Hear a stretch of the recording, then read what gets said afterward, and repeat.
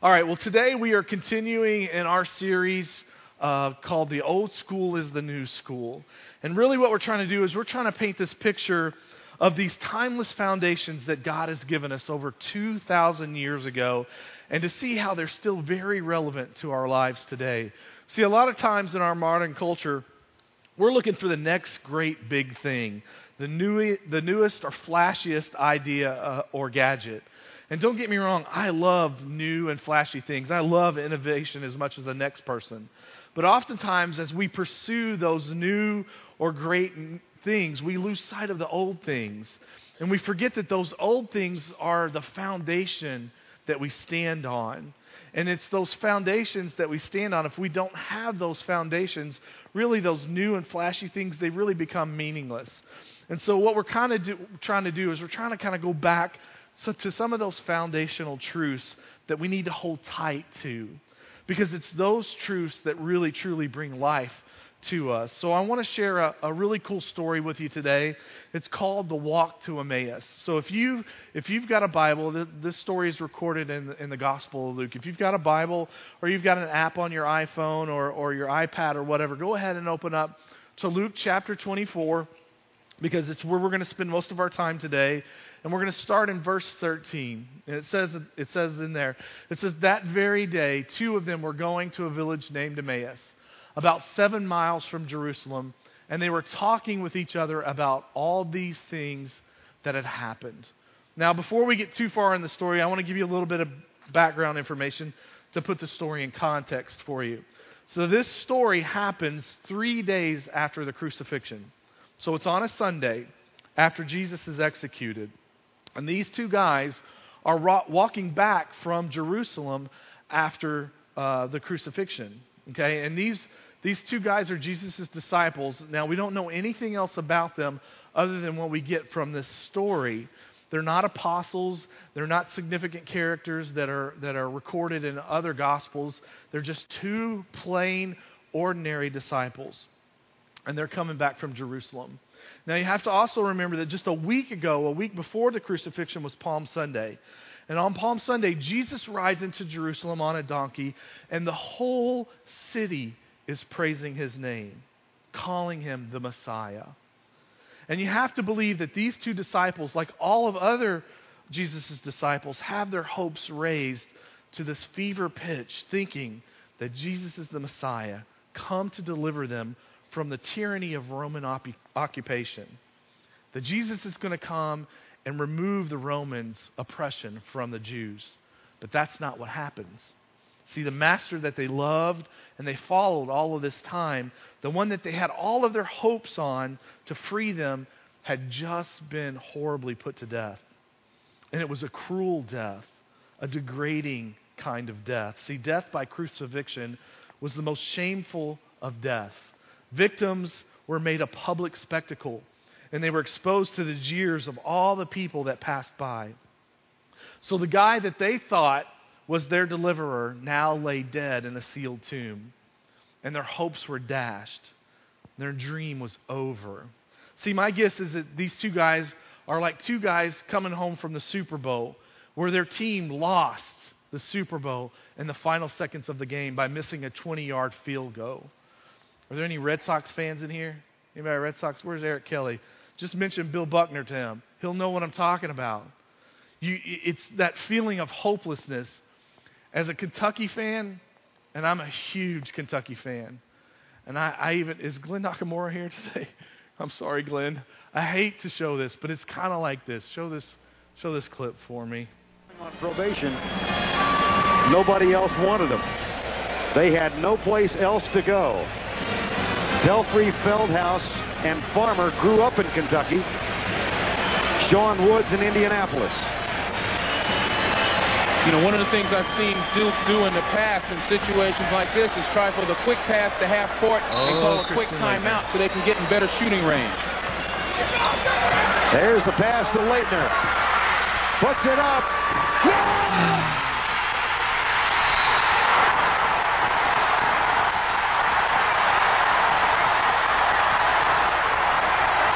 We can turn that off.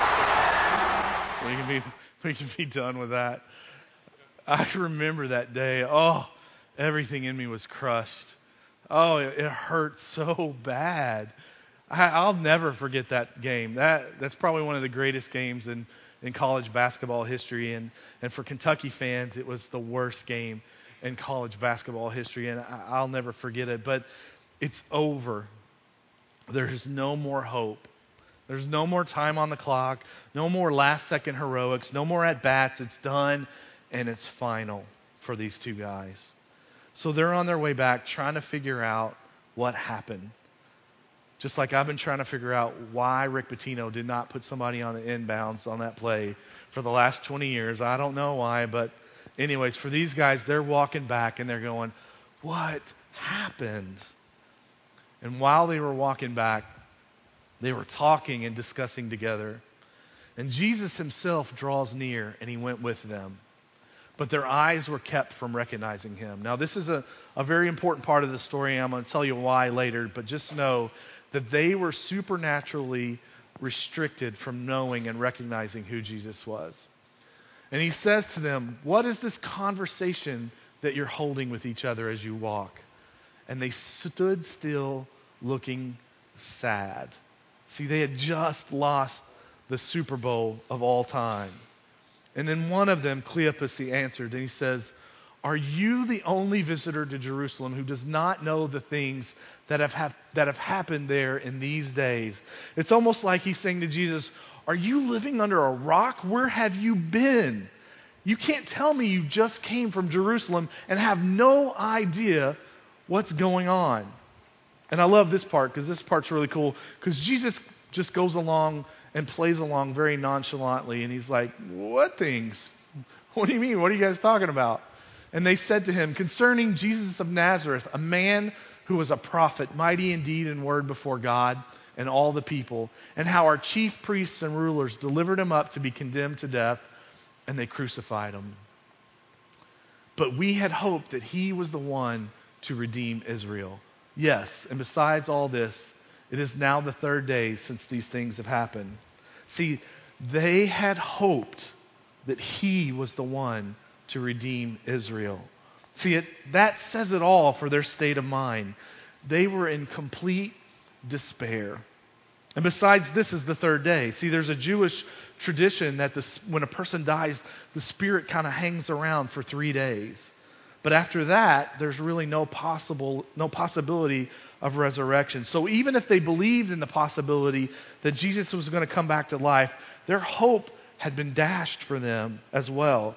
Because Jesus didn't come back to life and conquer the Romans like they expected him to. See, human hope, it's a very fragile thing. And when it withers, it's difficult to revive. And then despair sets in. And that's how often the way life is for us. See, we go through life with these highs and lows. And just like these two guys, when things are high, hope is strong and everything is great. But when things are low, hope fades, and it fades real quickly. And usually hope fades because things don't work out the way we think they should work out. And we feel like God's abandoned us. And then we begin to despair, even though he's walking right beside us. And he's asking us, what's all the fuss about? See, I have to tell you, I'm always amazed by God's providence. I'm always amazed by God's timing. See, I was scheduled to speak on this topic over a month ago, and yet it's exactly what I have been struggling with for the past 2 weeks. See, the past couple of weeks have been very, very hard for me. And really for all of our staff, it's been really hard. See, there's an enemy out there that wants to steal, kill, and destroy. Brian talked about this a few weeks ago. Satan is real, and he does not want TBA Church to be successful. He wants to destroy the work that God is doing here. Now, you might think I'm crazy, but I believe with all my heart there is a real spiritual battle going on, a battle for the future of this church. Because I believe that God has given TBA an amazing vision. to be that church that truly makes a difference in the lives of the people around us. And see, things are happening. God's putting passion into our people to live the gospel out in a tangible way. So we believe that God has given us our marching orders when it comes to that vision. And we're in the process of trying to put teams together, creating a strategy, figuring out how to fund ministries that God's called us to. And soon we're going to be asking you to join in. But because of all of that good work that God is doing, because of all of those things, there is an attack upon the leadership of your church. And it's been great.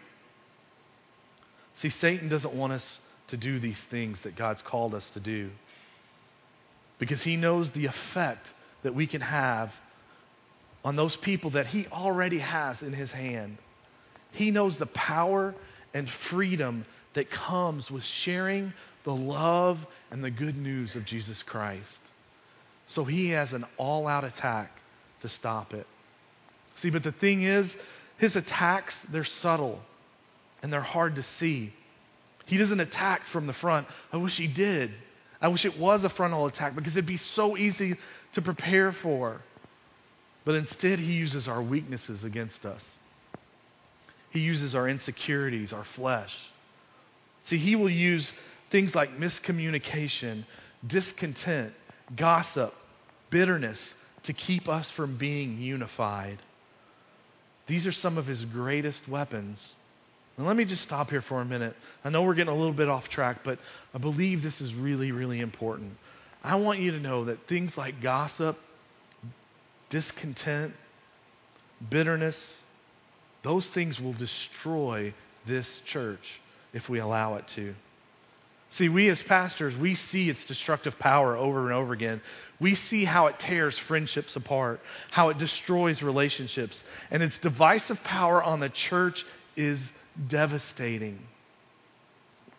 Listen, I know that a church of our size, it's impossible to make everybody happy. And there are times when we hurt each other's feelings, or things are said that are misinterpreted. And there are times when we just plain make mistakes, because we're all broken. All of us are. And we all fall short of God's glory. And those things are going to happen.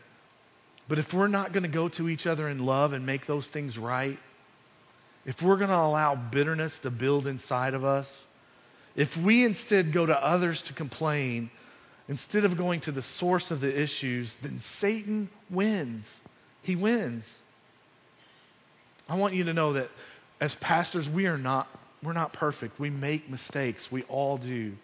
And at times we say things without thinking, just like the rest of you guys do. And we don't always make the right decisions. And we know that you guys aren't always going to agree with the decisions that are made.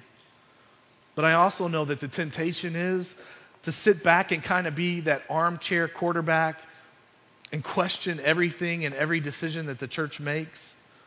I want you to know that is gossip as well. And it destroys. Because when that kind of talk happens, seeds of doubt are planted into other people.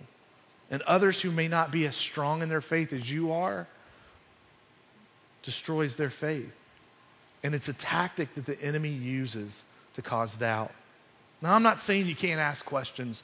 I'm not saying that you can't disagree. But please come and talk with the leaders, with us, with those who make those decisions. Come in love, not out of anger, and let's talk it through.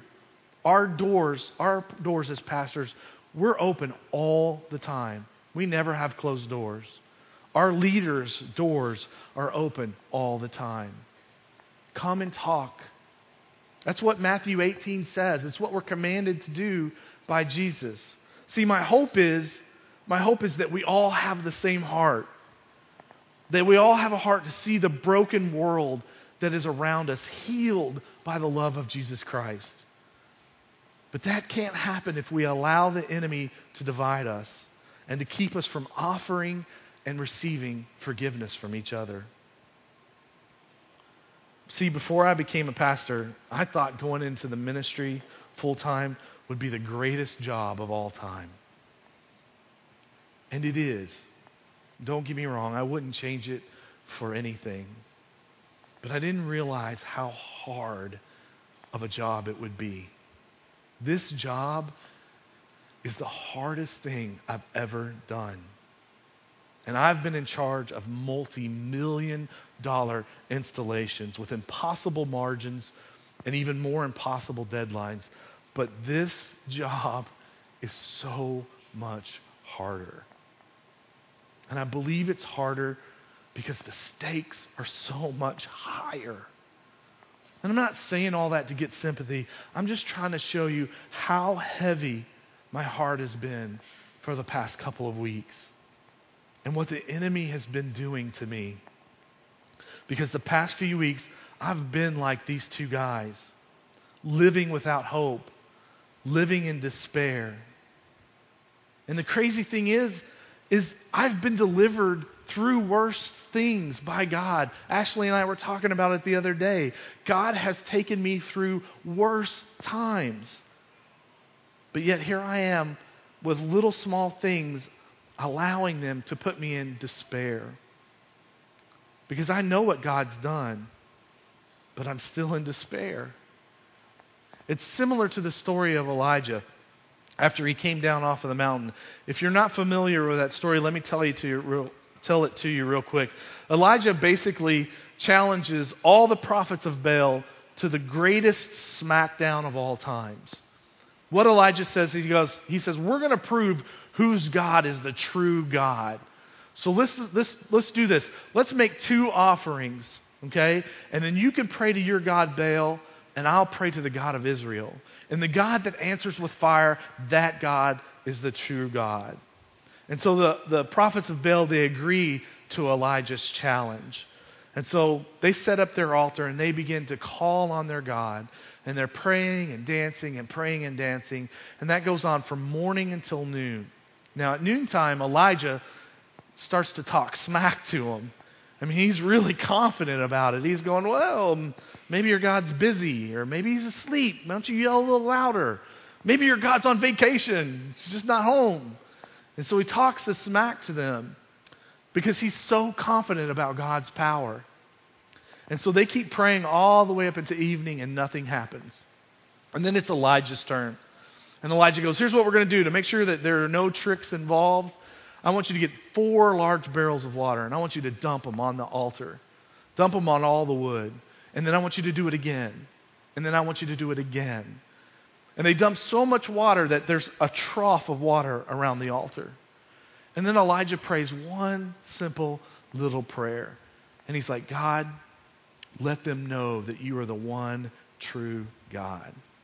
And fire from heaven comes down and consumes everything. And so Elijah is on the mountaintop, full, knowing how powerful God is. And then he comes down off of the mountain. And when he comes down off of the mountain, Jezebel hears about what he did. And she's mad. She's mad about it. So she threatens Elijah's life. And Elijah flees and runs away. See, we see God do amazing things in our lives, just like Elijah did. Just like these 2 disciples seen, they saw Jesus do miracle after miracle after miracle. But regardless of all that, even in the face of truth, sometimes we don't believe. And the power of one word, one woman can send us fleeing for our lives. Look at verse 22. It says, moreover, some women of our company amazed us. They were at the tomb early in the morning. And when they did not find his body, they came back saying that they had even seen a vision of angels who had said that he was alive. The angels said he was alive. And some of those who were with us went to the tomb and found it just as the woman had said. But him they did not see. Now these 2 guys, they had some kind of idea of what an empty tomb meant. I mean, they had heard Jesus before say that he was going to raise himself in 3 days. But because it didn't happen the way they thought it should happen, they stood there in the face of truth, in the face of an empty tomb, and they still lost faith. You see, in order for us to keep hopelessness and despair at bay, we have to have truth. We have to have God's truth spoken into our lives. But oftentimes we're not listening for truth. We're just not listening. It was that way for me this week. See, I was seeking God. I was seeking God and I was praying to Him. And even in my prayers, I would pray and I would cry out to God. But it was a prayer out of despair. And there's nothing wrong with crying out to God, even in despair. There's nothing wrong with that. God wants us to do that. The problem is I stayed in despair. I stayed there. And really what I was doing was I was asking God just to take me out of my circumstances. Just to come in and fix everything. Take the pain away. Take the despair away. But see, God doesn't work that way. See, He could come supernaturally in and fix everything for me and make all of the despair go away. But that wouldn't be any good for me. See, I wouldn't learn anything from it. And my faith wouldn't grow from it. It was the same thing for Paul. See, Paul had a thorn in his flesh. It was something that he struggled with deeply. And he asked God to remove it. And he says, 3 different times I begged the Lord to take it away. And each time he said, my grace is all you need. My power works best in weakness. So now I am glad to boast about my weakness so that the power of Christ can work through me. See, I know this is hard to understand, especially when you're suffering or you're going through something that causes such immense pain in your life. But see, we have to have faith that God's plans for us are plans for good, even if it's uncomfortable. See, I relate this most to the way I see my son. I love Alex so deeply. I love him so much that my heart hurts at times. And I hurt the most when he hurts. When he's going through a difficult time. I hate to see him struggle. I hate to see him suffer. It really burdens my heart. And yes, I could swoop in. I could fix everything for him. But I know if I do, that in the long run, I'm really hurting him. Because he's not going to learn from it. And he's not going to be prepared for life. See, I also think that's why these 2 disciples, why they were not allowed to recognize Jesus. Because if they recognized him, they'd miss out on what Jesus wanted to show them. He could have just walked up and said, hey, that's me. It's me, Jesus. I'm here. I'm alive. But he didn't do that because he wanted them to hear the truth that God had for them, for their particular circumstance. See, for me, in my despair, all I was doing was crying out to God. I was so consumed with my own despair that I didn't take the time to listen to God, to allow Him to speak into my circumstance, to hear His words instead of my cries. And that's what Jesus does with these 2 guys. He says to them, "O foolish ones, and slow of heart to believe all that the prophets had spoken. Was it not necessary that the Christ should suffer these things and enter into His glory?" And beginning with Moses and all the prophets, He interpreted to them in all the Scriptures the things concerning Himself. See, I think Jesus wanted their faith and their testimony to be based on Scripture, not merely on their personal experience. No matter how moving or memorable that experience might be. See, experiences are great. They are. They're amazing. I love to experience God in new and amazing ways. But experiences fade. They fade away. And just like Elijah, we have to eventually come down off of the mountain. And when we do come off the mountain, what are we going to hold on to? Because we have to hold on to something that lasts forever. Something that we can anchor our souls to when the storms of life rage around us. See, I can't tell you how important God's Word is to your life.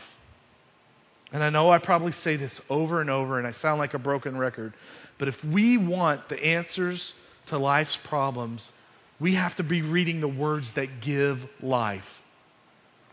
God's Word is so amazing and so powerful, yet we are so reluctant to utilize it. Even though as Americans we have such easy access to it. But yet it's exactly what we need in those times when we feel like the world is pushing in on us. See, this is what God spoke to me. This is what God showed me last week. It's what I needed. Here's the verse He brought to me. We are pressed on every side by troubles, but we are not crushed. We are perplexed, but not driven to despair. We are hunted down, but never abandoned by God. We get knocked down, but we are not destroyed. Through suffering, our bodies continue to share in the death of Jesus so that the life of Jesus may also be seen in our bodies. Yes, we live under constant danger of death because we serve Jesus, so that the life of Jesus will be evident in our dying bodies. So we live in the face of death, but this has resulted in eternal life for you. See, God needed to remind me why I do what I do.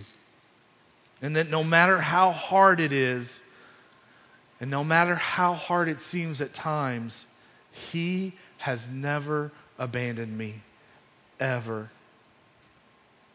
I never cease to be amazed by the power of God's Word in my life. And I think it's the same for these two disciples. See, Jesus wanted them to see the power of God's Word in their life. Look at verse 28. So they drew near to the village to which they were going. He acted as if he was going farther, but they urged him strongly, saying, "Stay with us, for it is towards evening and the day is now far spent." So he went in to stay with them. And when he was at the table with them, he took the bread and blessed and broke it and gave it to them. And their eyes were opened, and they recognized him. And then he vanished from their sight. And they said to each other, "Did not our hearts burn within us while he talked to us on the road, while he opened to us the Scriptures?" See, what I find amazing about this part of the story is about what they talked about that stirred their hearts.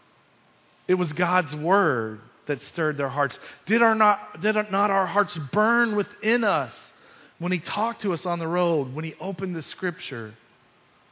See, they weren't concerned that he just vanished from sight. I mean, here's Jesus and poof, he's gone. And they aren't like, "Man, did you just see?" No, they were like, God's Word stirred my heart. See, I believe that it's that power, the power of God's Word, in conjunction with the Holy Spirit, that opens their eyes for them to be able to recognize that Jesus is right before them. To know that he has been walking with them the whole time. To know that they haven't been abandoned, that there was still hope. See, I don't know what you guys are going through right now. Maybe you're like I was, or you're like these two guys were, and you're walking down the road of life feeling like there is absolutely no hope. Maybe you're in a marriage that just feels hopeless and there's no way it's ever going to get better. Maybe you just lost your job and money's tight right now and you don't know how you're going to make ends meet. I don't know. Maybe you just feel alone and you don't think like anybody out there cares. I don't know what your situation is, but I want you to know this. Whatever it is, Jesus is walking right beside you. And he is speaking to you. And if you will allow him to, if you are open to what God is saying, his word and the Holy Spirit, it will change your whole perspective. Moreover, it will change your direction. Look at verse 33. And they rose that same hour and returned to Jerusalem. And they found the 11 and those who were with them gathered together, saying, "The Lord is risen indeed as he appeared to Simon. Then they told what had happened on the road and how he was known to them in the breaking of bread. See, they got up that very same hour. It was late in the day, but they got up that hour and they went back to Jerusalem to spread the news. They got on the same road, that road that was marked by defeat, the road that was marked by shattered hopes. But now that road was different. The road was full of possibilities. See, hope was alive for them. It was the same road, but a different destination. The same road, but a different conversation. It was the same road, but a different realization.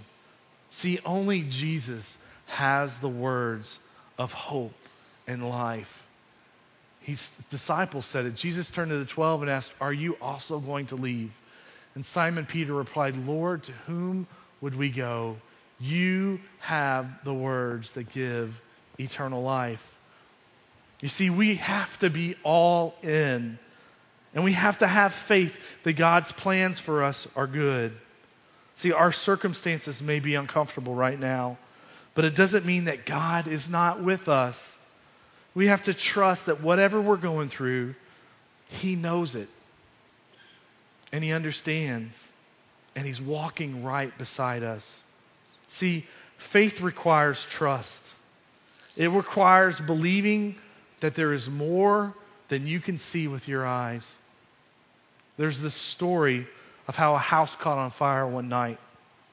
And a young boy was forced to flee to the roof.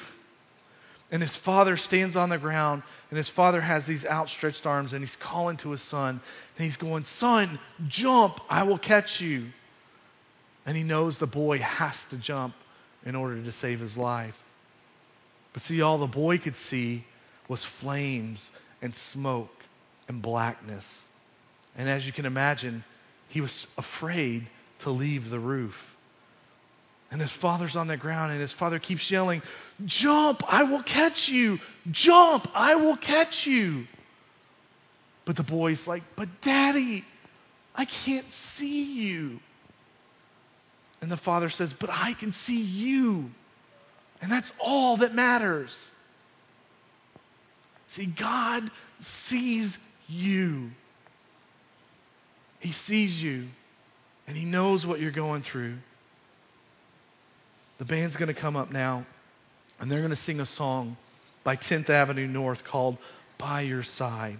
I want to read some of the lyrics to you. It says this: "Why are you striving these days? Why are you trying to earn grace?